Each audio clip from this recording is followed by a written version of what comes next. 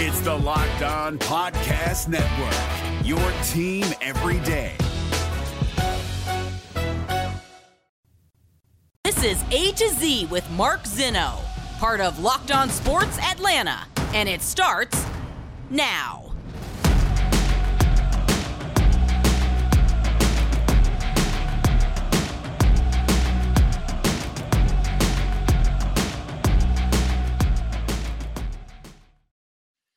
Good afternoon. Welcome to A to Z here on Locked On Sports Atlanta, where today I tell you we've been here before. Welcome in. We are live here on this Wednesday as we get you set for Game 2 of the NLDS between the Braves and Phillies and a whole lot more here on this Wednesday edition. Give us a follow on Twitter at Locked On ATL. Of course, I'm at Mark Zinno, MarkZinno. Lots to do here. We will get to the Braves. We'll start off there in just a moment.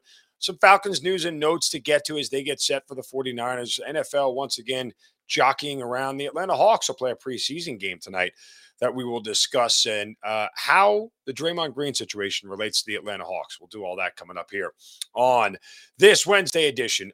Yesterday, of course, was not the start that the Atlanta Braves wanted. I don't think anybody is anywhere near panicking, and it was one of those games where it was kind of hard to figure out, because if I would have told you that the Braves would have hit 2 home runs and the Phillies would have hit none, you would have said that the Braves were going to win that game. That's kind of the way it went down. The Phillies didn't hit a single long ball and yet somehow pulled out a 7-6 win. Now, in fairness, one of those home runs from Matt Olson was kind of like a garbage time home run, if you will, a 3-run shot in the ninth that brought it to within 1 run. But nonetheless, you know, you're looking at a team in a scenario here where they're too veteran and too experienced to panic. But it is a little bit disconcerting that the Phillies got 5 2-out base hits in the game. The Braves couldn't buy one at all. Now, I'm not going to sit here and say I told you so by any stretch of the imagination, but I did say that I didn't like the Phillies matchup. I felt like it was much more of a coin flip than taking on the Cardinals. You can't do anything about that. The Cardinals aren't involved in this anymore, but that was just prior to the playoffs starting and wondering who was a better matchup for the Braves. The Cardinals were easily the better matchup because they're not as strong as a team as the Phillies are. And that lineup, like we talked about yesterday for Philadelphia, from 1 through 9 can hit the baseball. So the other part of yesterday that was a little bit disconcerting, obviously, was Max Fried didn't have his best stuff. All you could say is, guys, that's going to happen. I think his next time out, he'll bounce back fine, provided he gets it. He should get it. But, you know, the next time he gets the ball, I don't think there's any reservations that he will go out and look like his old self. I still have more reservations about Kyle Wright looking like himself and the 21-game winner that he was this year, because, as I've said repeatedly, nobody's numbers other than Strider were really good against the Phillies across the board. And if you look this year, or overall, I should say, in his career against the Phillies, Kyle Wright is 2-3 with a 3.86 ERA. His whip is pretty solid at 1.02. He's given up just 13 earned runs in 30 and a third innings. He has struck out 23, but he has walked 15. The walks are a little bit, disconcerting from that standpoint. It's crazy because if you look at his stats this year against the Phillies, he is 2-1, but he did walk 7 batters in 19 innings. He struck out 15. His strikeout to walk ratio this year, 2-1, but overall in his career, his strikeout to walk ratio against the Phillies is just 1.5. And that's kind of low. You want that to be a little bit better. And Kyle Wright has to put together one of those starts that you absolutely need to sort of turn the momentum around. I don't even think the Braves are out of it if they lose here, especially if Spencer Strider, guys, my ace in the hole, my guy, is starting in Game 3. We still don't know if he is or he isn't. At this point in time, they haven't said. They'll get an off day again tomorrow before they travel. So, Major League Baseball wanted to do this thing. Everybody had the Game 1 on the same night. Now they'll stagger them a little bit to keep baseball on every single night. So I think the Yankees and Indians series, Guardians, put a coin in the jar. My bad. The Yankees and Guardians are off tonight, along with, I think, the Dodgers and Padres. And I think you get the other 2 series going, and then they'll flip-flop. But regardless, I'm not even worried about Game 2. I think the Braves are talented enough and good enough to be able to come back and win 3 straight. It's not ideal by any stretch of the imagination. It's not a situation that they want to be in, but they absolutely have to absolutely can't be counted out no matter what, even if they go down 0-2. They're too experienced. I mean, I go back to all of the Yankees teams after they started winning World Series that got down 0-1 in a series or got down 0-2 and then came back in a 5-game series and won the whole thing. Like, I mean, that's the hallmark of championship teams, and the Braves have that. Nobody is panicking. They know there's another day. They know there's another game that they can go out and play and atone for yesterday's mishaps. So, but it is going to come down to starting pitching. It is going to come down to getting timely hitting, and honestly, it's going to be, the usual suspects are going to be there, but you're going to need Orlando Arcia, or I mean, yesterday it was Travis d'Arnaud, which was great, but you're going to need some of those lesser guys to get some big hits along the way. And go look around at the rest of the games that were played last night. Again, Harrison Bader hits a home run for the Yankees to tie it up. It wasn't Judge. It wasn't Stanton. It wasn't. I mean, it was those role playing guys are going to have to step up and make something happen. And we don't have the lineup yet as we record this show today, but I'm curious to see if Snitker does any tinkering with the lineup, not only from a matchup standpoint, but also from a standpoint of, hey, we have better matchups with these guys against Zach Wheeler. So is Zach Wheeler going? And Wheeler was pretty good against the Braves this year. But it's not like they don't know how to hit him. It's not like they haven't seen him enough between his time with the Mets and everything else that there's any reason to believe that Zach Wheeler is going to be able to overpower the Braves. Could he have that start where absolutely he looks fantastic? Yeah, but this is too good of a lineup here for me to even really concern myself with that the Braves won't be able to score. And I'm just looking back at Wheeler's game log. He went 6 2/3, gave up 8 hits, 2 runs, struck out 10. This was back on May 23rd. Phillies won that game 7-3. That was his only appearance against the Braves this year. I'm sorry. He had a second one on June 28th. He went 6 1/3, gave up 3 runs, struck out 8 in a no decision. So he's been decent against the Braves this year, all things considered. But again, I don't have many concerns. This team is too professional. So there is that. You look across the other series. I'll make one other note about the other series, man. The Seattle Mariners, who I thought were a very underrated pick to go win the American League, they're done after losing that game. They don't come back from that. You don't come back from that in a short series. The way that they blew a 7-run lead yesterday, and the fashion that it happened in, no way. I mean, it wasn't 7 runs. I'm sorry, it was 3 runs, but 4 runs rather. But still, you can't recover from that mentally. Not against a team like the Astros. You had to put them away yesterday, and you didn't do it. And I don't even want to second guess Scott Cervais if he didn't watch. He brought in his ace starter, Robbie Ray, with 2 outs in the 9th to face Yordan Alvarez, who promptly hit a ball 440 feet into the upper deck and won with a 3-run homer. So yeah, it was bad. It was bad. They gave up 5 runs over the course of the 8th and the 9th inning to blow a 4-run lead, and I don't know if they recover. I genuinely don't. Padres and Yankees and Dodgers rather held serve. They look like superior teams to this point, but obviously you still got some more games left to play, so don't need to get too far ahead of ourselves. And I was incorrect. It's Atlanta, Philadelphia today. It's all NL today, and then AL tomorrow. So Atlanta, Philly, Dodgers, Padres, and then the NL takes a day off, and the AL goes back on, and then they'll flip-flop the rest of the way through the end of the series. So, all right, that's it for the Braves. Again, I don't think anybody's too worried at this point in time or panicking. We will get to some big picture looks of the Falcons coming up here in a moment. First, a word from our friends at betonline.net, your number one online source for odds, lines, and games. It's the fastest and easiest way to check in on all your betting needs. Find your favorite sports and events all right there at betonline.net. There are news and reviews of every league, NFL, college football in full swing, Major League Baseball playoffs here, NHL underway, NBA getting underway, Combat sports, esports, even golf, it's all right there. BetOnline continues to be the top online resource for all your sports wagering information. From live in-game betting, scores, and podcasts, they've got you covered. Head to BetOnline today or use your mobile device to learn more about the action happening today. BetOnline, where the game starts. I've often have implored Falcons fans to continue to take a 30,000-foot view with this team. And I've done so because I want everybody to understand that just because you win a couple of games doesn't really necessarily escape what you're supposed to be and who you are. The Falcons, over the course of the first 3 weeks, statistically, not only did they have a great running game, but their defense wasn't anywhere near as bad as anybody had thought.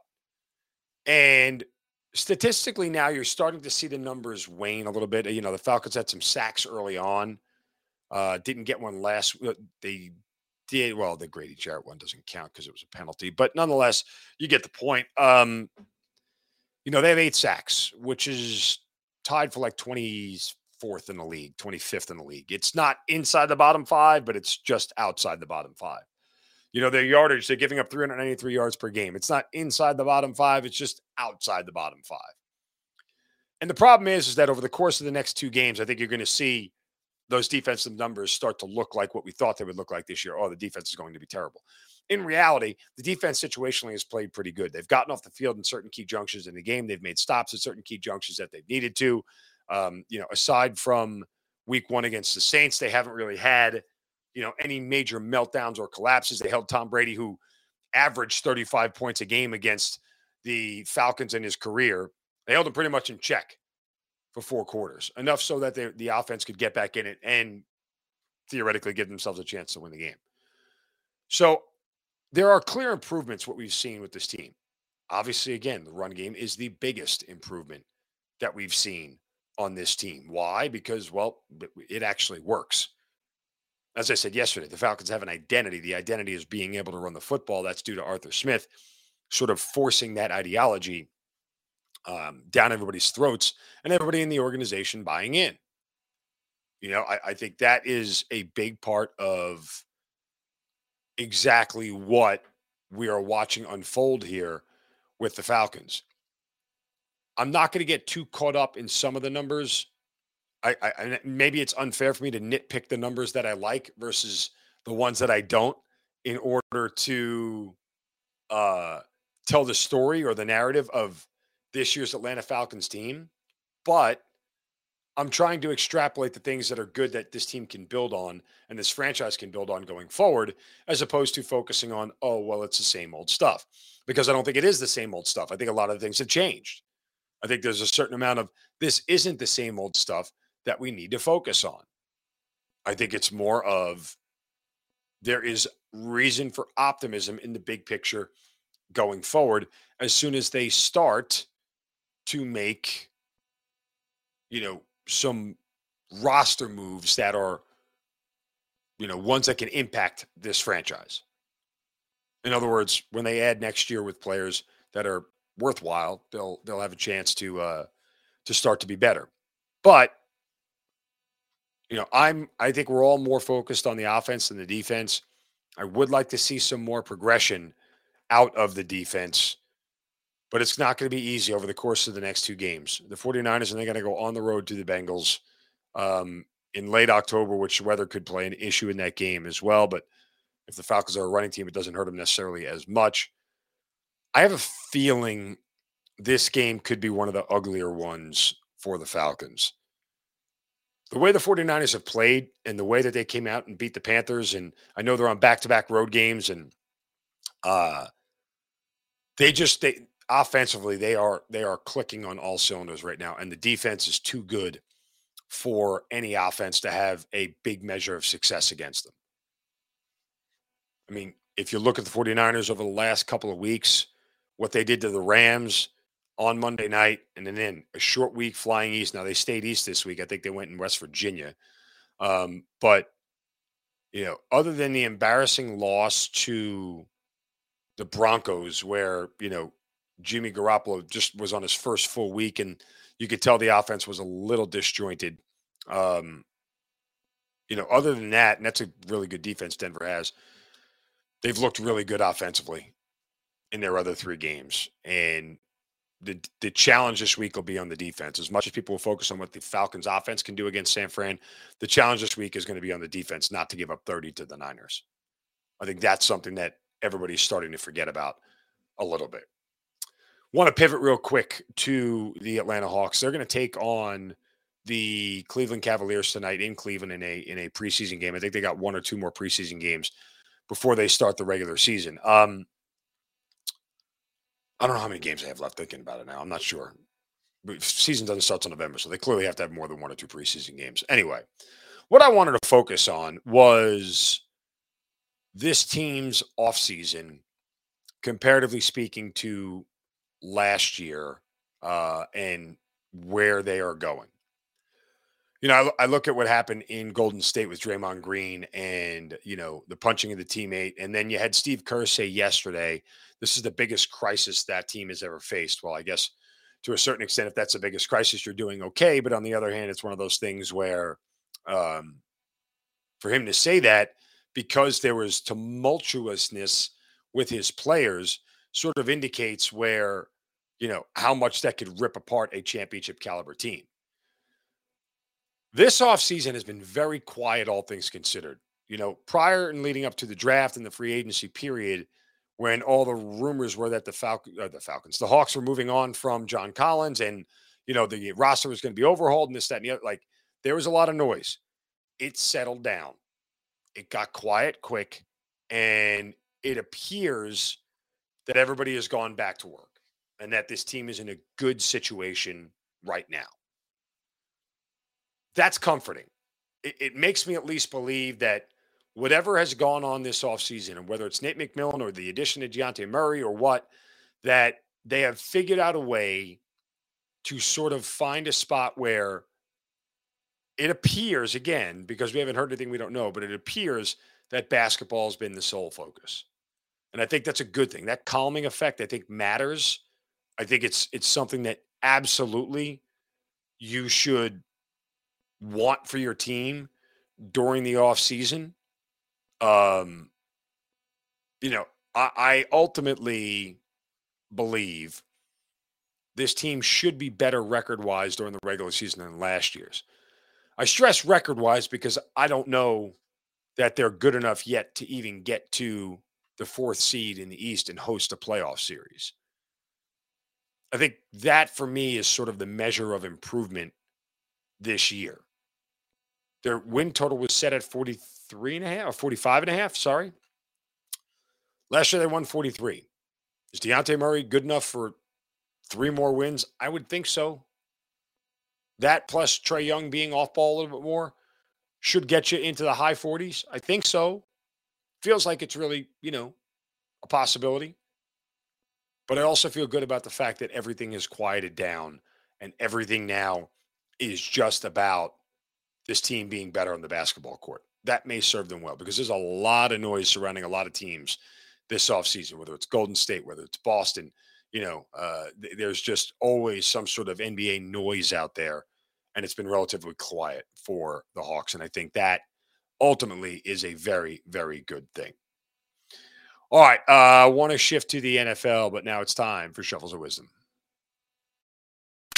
Brace yourselves, because it's time for the Shovel of Wisdom.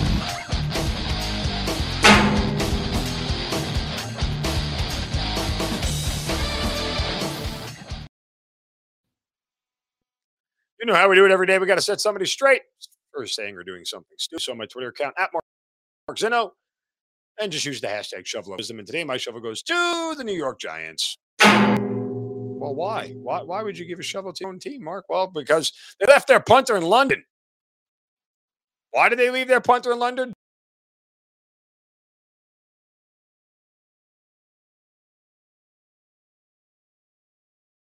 Punter did not return with the team. They would say they were aware of the issue prior to the trip. They expect him to be back and haven't worked out any punters as a contingency. Oh, but I don't know. It's like Wednesday. The game is on Sunday. Gillen, nicknamed the Scottish Hammer because he's a native of Inverness, Scotland, came to the United States as a teenager, and he came here on a NATO visa with his father. Well, he never changed that to a work visa when he entered the NFL. So, yeah, now the U.S. Customs is like, hey, buddy, I don't care what you do for a living. Get back on the boat and get over there.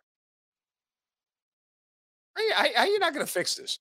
Like, how did you sign him knowing this year that you were going to London and not be like, hey, hey there, Scotty, hi, Jamie, did you get your passport fixed? Why am I doing an Irish accent? I don't know. Anyway, but probably need a punter on Sunday. Might have to be an emergency situation. Call somebody, anybody. All right. According to a source, the NFL is going to mull roughing the passer penalties after the season. According to someone on the competition committee who wishes to remain anonymous, that they're going to discuss roughing the passer penalties after the season. The AP reported earlier Tuesday, topic also be discussed next week when the NFL owners meet in New York, because the league was not planning in-season rule changes. Of course, the competition committee, for those who don't know, comprised of 6 team owners, executives, 4 head coaches. They make most of the recommendations for rule changes. Teams also can propose rule changes and require 3/4 of the league to pass and voted on by owners. Now, both Chris Jones and Grady Jarrett have basically said on the record publicly that we'd like roughing the passer penalties to be reviewed. Well, the committee member who wished to remain anonymous said, quote, the hard part is that because we have no real standard for what roughing the passer looks like, we'll always get a wide range of what the referee decides is and isn't a foul. Let's pause there. We do know what roughing the passer looks like. We do know what violent hits are. And we do know that optically, neither Tom Brady nor Patrick Mahomes was roughed at all.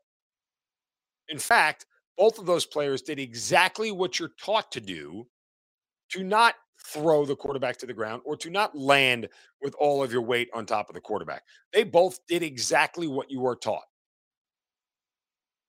So, yeah, we do know what it looks like. And you do have a real standard. This goes back to a catch. We had no real standard, I suppose, for what a catch was, but we all knew we saw one when it happened. And the rest of America did yet, complete the process BS. Uh, it's one of those things where it's like, hey, my eyes tell me that's a catch. Everybody thinks it's a catch. And the way you wrote the rule means it's not. This anonymous individual continued, quote, the only way to correct that is to have a review process for personal fouls. We may even have to do that for offensive pass interference and defensive pass interference. These are huge fouls that impact and can change the game when the foul is or isn't called. I don't know if the powers that be would want that review process for personal fouls or not, though. You don't need a review process. Stop complicating things that are very, very simple. All you need to do is throw a challenge flag, and all you need to do is send it up to a booth. Did he throw the quarterback to the ground? The answer for Grady Jarrett, no. Because the way the buzzer comes down and communicates with the referee to tell him is the same way the referee communicates back with them. I saw him throw him to a ground. That's why I threw the flag. Okay. Hey, Jerome Bogert, he didn't actually throw him, because to throw him, you have to let go of him, and he never did that. That's not a penalty. Okay. After further review, there is no foul on the play for roughing the passer. Problem solved. Would you like me to repeat the process for, the review process for what happened to Patrick Mahomes and Chris Jones? I'm sorry, Derek Carr and Chris Jones. Here we go. Well, I saw him land with his entire body weight forcefully on the quarterback. Nope, he actually braced his hand on the ground, and the other hand was holding the ball, so he physically could not put all his weight on him. That's not a foul. After further review, there is no foul for roughing the passer. I just solved the whole process for you. You're making this more difficult than it needs to be, NFL. For what reason, I can't understand. Why you still want to go down this road and make it this difficult is beyond me. But here we are. Doesn't need to be this hard. Really, really doesn't. You don't need a review process for things that you have written down and clearly delineated. Much like when you have clearly delineated that an illegal forward pass is when the entire quarterback's body is over the line. So if he's got a toe on the line, guess what? He's still technically behind the line, and it's not a legal forward pass. A review fixes that. Simple. Onside kick. The kicking team cannot recover the ball or touch the ball before 10 yards. We have a review. Did they touch the ball before 10 yards? Yes or no? Yes, they did. They can't recover it. Re-kick it, 5-yard penalty. What are we doing? You're making this harder than it needs to be. You're genuinely making this harder than it needs to be, and I just don't understand why. That's it. I've literally just solved the review process. You're welcome, NFL. I hope you were paying attention. All right. As we turn to game 2 here for the Braves, let's hope we take a break on Thursday, and we come back for Thursday's show with the series tied at 1. We will look towards college football this weekend. Some huge, huge matchups that I want to get into as well. Georgia and Vandy. So much more to do here the rest of this week. Jam-packed time of year.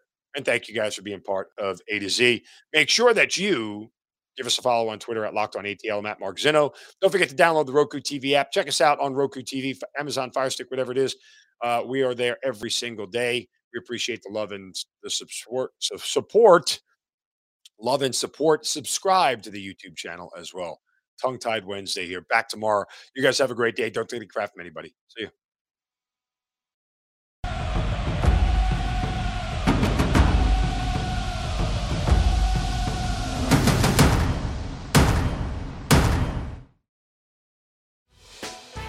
Hey, Prime members, you can listen to this Locked On podcast ad-free on Amazon Music. Download the Amazon Music app today.